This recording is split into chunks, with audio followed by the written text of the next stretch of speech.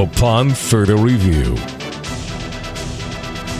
On the Carolina Panthers Podcast Network, welcome to the first Upon Further Review podcast featuring new general manager Scott Fitterer.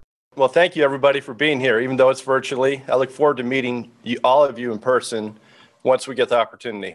I can't tell you how excited I am to be here and to be named general manager of the Carolina Panthers. What a great opportunity. I look forward to working with all of you. First off, I want to thank Dave and Nicole Tepper for this amazing opportunity. Mr. Tepper, from the moment we first spoke on the phone to meeting in person, I felt your energy, your commitment, your passion to creating a championship caliber organization. And I wanted to be a part of that. And I thank you for allowing me to be a part of this process, to work in collaboration with Coach Rule. I also want to thank Coach Rule. Just getting to know him over the past 2 weeks on the phone, talking every day, getting to know him. It's been an unbelievable experience. I really look forward to working with him. It's going to be a great opportunity. And then to Stephen Drummond for all of his sage advice and his smooth style about him. I want to thank him. It really helped during the interview process. And to the entire Panthers organization, to the personnel department, to the coaches, to the football ops, all the way to the business side. I look forward to working side by side with all of you. This is an exciting time. It's going to take all of us to come together, work together to build a championship caliber organization that we can win with over a sustained period of time. I want to thank the entire Seahawks organization. I spent 20 years there, just 20 amazing years with great people, just great experience, learned a lot, first-class organization, top to bottom, tons of leadership. I can't say enough about them, and thank you. I specifically want to thank John Schneider, who's been a great friend, a great mentor, a great boss, someone that I've laughed with daily. I really enjoyed his experience, and I wouldn't be here without you. I also want to thank Coach Carroll, Chuck Arnold, Peter McLaughlin, and the entire Allen family for the opportunity I had in Seattle. I also want to thank just a few people in that organization. Trent Kirshner, who should be a general manager right now. Nolan Teasley, Matt Berry, Matt Thomas, Willie Schneider, and Sarah, thank you. I also want to thank my guy, Kirk Parrish. He's been there with me the entire time. Thank you. And then I want to go to my parents. I want to thank them. They've been just such a great influence in my life. They've done everything for me. They've supported me, driven me everywhere. They've always been there. I can't say enough to them. I love you. Thank you. To my sisters, my two older sisters who put up with me in all the sports, thank you. And to my sister Lisa, when I was, 6, 7 years old, I'd sit in front of the TV and she would say, or she would complain to my mom, hey, what's Scott going to do? He just sits in front of the TV and watches football all day. How's he ever going to make a life for himself? Well, Lisa, here we are. So it's been good. I also want to thank, most importantly, my wife and my kids. Cherish, you've been the rock. You've done so much for us. You're selfless. Thank you for everything you do. To Ella and Cole, you guys are a real blessing to me. I thank you. I love you. I can't wait for you guys to get down here and be a part of the Charlotte community. I also just want to thank a few mentors that I've had in my life. Jerry Shea, Marv Sunderland, Scott, and Ted. Appreciate all you guys have done for me. This past week and a half has been a real whirlwind. I got a call from Mr. Tepper last Sunday, and we had a brief conversation on the phone. And like I said, you could feel the energy and the commitment right away. And I knew there was something special. We had a Zoom interview on Monday morning, and it was intense. It was not a lot of football at that point. It was more about the cap, analytics. And he really pushed me to my limits to figure out what I knew and what I didn't know. And it was a really intense conversation, really thought-provoking, a lot of probing questions, and I really enjoyed it. And then I hung up, and I wasn't sure how it went. As you sit back and you think, what happened there? And I had a phone call, plane ticket a few hours later. I was on a flight the next morning. Got to Charlotte, met with Coach Rule, met with David Tepper and Steven. I tell you what, once I met with them in person, it just took off. The information flow, the philosophies, the change of ideas, where we wanted to go, the growth that we wanted to take place, yet combined old school football with that really resonated with me. And a 3-hour conversation seemed like it was 15 minutes. And it just took off from there. And I was so excited when I left there. Mr. Tepper called Thursday, took the job, and here we are. So really excited about that. Look forward to building a great organization here with in collaboration with Coach Rule. Really exciting time. We're going to make use of a lot of different technology to make smarter, more efficient decisions in the football process without losing our way in terms of football. So in conclusion, I just want to say, hey, listen, we're going to look for every competitive advantage we can find. Whatever it is, we're going to take the information and make the most informed decision that's best for the Carolina Panthers organization. So I can't wait to get started. I want to get with Coach Rule. I want to get with the coaching staff down here in Mobile next week and really get to learn them, to know them, what they're looking for in football players, and get with our personnel staff. We're going to meet down in Mobile. They're going to come up here in February, and we're going to get started on the process of keep building on the foundation that Coach Rule started last season. So I just want to say in conclusion, thank you all for being here. I respectfully request that, we don't get into specifics of players today, but I will speak in general terms about the organization, my relationship with Coach Rule, and what we're going to do going forward. So thank you to everyone for being here. When did he realize that Fitterer and the Panthers were going to be a good fit? Well, immediately on the phone call on Sunday night, I thought it would be a good fit. The interview on Monday, the virtual interview, it's hard to get a feel for people over Zoom. It's just that dynamic is missing with the interaction of people. And there are a lot of tough questions. And like I said, it wasn't a whole lot of football. It's more about analytics and salary cap and different things that, are a little bit different to me. There's things that I know, but there are also things that would challenge me. And they came right after me. Like I said, I hung up. But once I met them in person on Wednesday, from almost like the first few minutes of meeting them, it just took off and it just felt right. And it was a great conversation. How much information did Fitterer have about Coach Matt Rule prior to the interview process?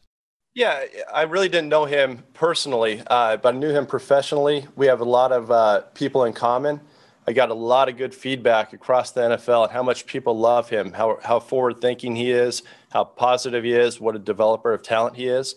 So I was intrigued by that. Yes, we do share an agent, but that wasn't really a factor in that. Really, when it comes down to it, it was just the person. Like once we talked, once we hit it off, we had a lot of the same philosophies, and we're developmental based. I believe in that, and I really look forward to working with him. I have no qualms. Up next, a reporter tried to entice Fitterer into talking about quarterbacks, both on and off the Panthers' current roster. Well, I'm not going to get into hypotheticals. What I will tell you is we will be in on every deal. We're going to find out where things are going, what the landscape is in the NFL. But before we do anything outside, I need to figure out who's here. I need to figure out this roster. I need to figure out who's on our offensive line, who's on our defensive line. I know them from a 30,000-foot view, but I need to know them from a coach's standpoint. I need to know them from a personnel standpoint and meet these guys and see what they're made up of. So there's a lot of things we're going to be involved with going forward. We're going to be very aggressive in our acquisition process, but it starts with getting to know our team, and just being here for just a few days, I'm just starting that process. And then another reporter took another run at this exact same topic. Again, I'm just starting to learn the players on this team. I do believe in competition at all positions, and we're going to look to raise the level at all positions. We're never satisfied with our roster. So we're going to always look, and I know you're talking about quarterback position. That's something I believe in drafting every year or acquiring at some point, just philosophically. And so overall, I'm really just need to get here first, figure out our players on our roster, and that's how we're going to go about it. Fitterer plans to be aggressive. Yeah, we're gonna do a lot of transactions. We're gonna look at a lot of people, bring a lot of people in the building, churn the roster on the back end, and just really take a look at a lot of different people to see what's out there, what fits our team, and how we can build this going forward. Nothing's gonna be status quo. It's all about building and moving forward. Up next, a two-part question. First, Fitterer's love of music, Pearl Jam, and other West Coast bands, and then that was followed by his draft philosophy as shaped by 20 years with the Seattle Seahawks. We'll listen to just about everything, country, Pearl Jam, whatever it is. As long as it's a good concert, we'll watch it. As far as the draft philosophy, In Seattle, we've historically picked, mid-20s, late 20s over the last 10 years. And when you look at the draft, when you build the board, there's a certain level of player that stops about 16, 17, or 18. So once we're picking at 25, we know we're not going to get those, what we consider players that are going to come in, be impact players. We don't see a big difference between 25 and 40 at that point. So we can move back, acquire picks, and still get the same caliber of player that fits our team. This year, it's going to be a little bit different. We're picking at 8 this year. And so we're in that mix of players. So that gives us the opportunity. We can move up, we can move back. It gives us a lot of flexibility in the draft. And it'll be a new adventure and one that I'm looking forward to. But that's really, if you're not in that top part of the draft, we're going to try to acquire picks. What are the keys to having draft success later into round one? The guys that can come in and immediately start for you, make an impact, whether it's a defensive line, left tackle. Those are players that you see coming in, contributing year one. Those are franchise players that you can build on going forward. And that's that ledge that I talk about that usually stops somewhere between 16 or 18. Fitterer has been following the Carolina Panthers from a distance. Well, what I've seen this year on tape is a team that really competes hard, plays hard, is physical. You can see Coach Rule's identity in this team. We played here a few years ago in a playoff game, and I was on the trip and I stood on the sideline, and you could feel the fan base. You could feel the energy of the team. They've always had a lot of talent here, a lot of success. I'm just looking forward to be a part of this and build this going forward so we can have a consistent championship caliber team. He does have some specific roster building beliefs. Definitely, it starts with the quarterback, but I believe in building a team on both sides of the line, the offensive line, defensive line. You have to be able to protect the quarterback, and you have to be able to get after the quarterback. So in this situation, those are all things that we're going to look at. But at my core, quarterback, offensive line, defensive line is where it's going to start. He's also learned that evaluating players goes deeper than just athletic talent. Yeah, I think our coaching staff did a great job connecting with the players up there in Seattle over Zoom throughout the spring and summer, and it's kind of the new normal for right now. I just look forward to, when the players walk in the building here, and whether they're in the weight room, in the meeting rooms, wherever, walking around and meeting them. I think that you have to know who a person is and what they believe in and how they, what their competitive makeup is, in order to know if they're the right fit for this team. Everyone can see the physical skill set on tape, but it really comes down to who is the right person for our organization. And so I look forward to meeting all the players and figuring that out. Does Fitterer see any Matt Rule in Seattle Seahawks coach Pete Carroll? Sure. There are a lot of similarities that are taking place. Coach Carroll was hired first in Seattle. He was involved in the process of hiring of John Schneider at that point. Watching them work together, Pete was in charge early on, but watching them work together, collaborate, the trust that was built, the fact there was no ego involved, and just the way they challenged each other and had a conversation. Those two, without really knowing each other prior to, developed a really deep relationship with each other. And to this day, they really rely on each other. And that's what I look forward to with Coach Rule. It's a very similar situation. It takes two people with no egos and really just wanting to do what's best for the organization. And I'm blessed to have a firsthand look at that over the last 10 years. And I look forward to doing that here in Carolina.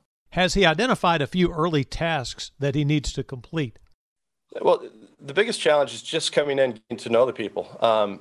Walking down, I've met, 100 people already, it seems like, and shaking hands and just kind of putting the names with the faces. And then really, I just want to get down and get to know the people, see how they work, how they evaluate. People from the road. I know a lot of the scouts from the road, a lot of the personnel guys.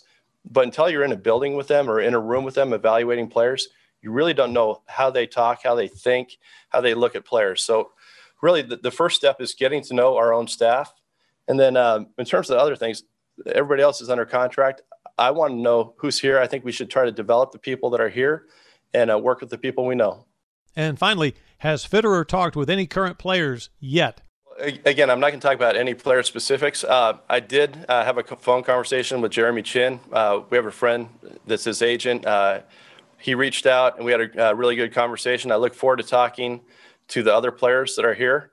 Getting to know them. I'll reach out to Christian and some of the other leaders on this team. But as of right now, it's just all so new and so much is going on that I'm just trying to get settled. And I just want to get back to the football part of it. It's been so much HR and media, and I look forward to getting down to Mobile and just getting back to football.